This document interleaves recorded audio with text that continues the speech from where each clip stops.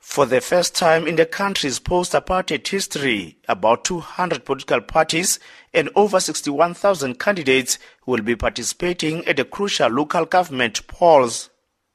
President Zuma has congratulated those who have already casted their special votes yesterday and those planning to do that today.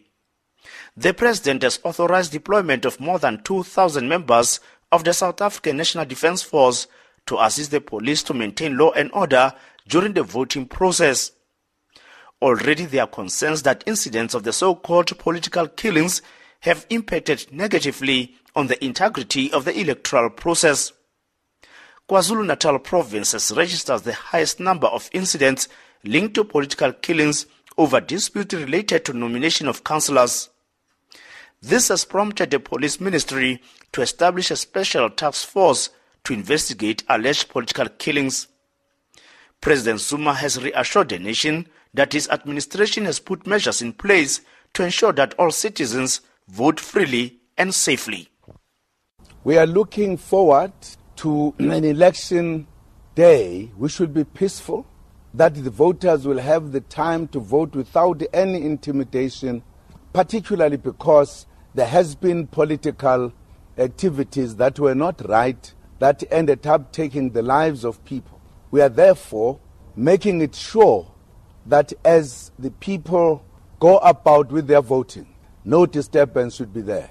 We want people to be assured and be confident that they will vote without any interference. And the soldiers will be deployed in their numbers to assist the police so that in every station, voting station rather, there will be peace. No one will disturb the voting. We want people to be assured and be confident that they will vote without any interference. Meanwhile, the president has urged employers to give their workers a time off to allow them to vote at tomorrow's local government elections.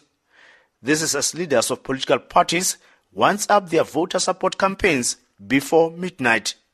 On Wednesday, it is a holiday, so that people can have an opportunity to go out and exercise their right to vote. Go there and vote for a party that you want to vote for. You must have that right. Nobody must deny us that right.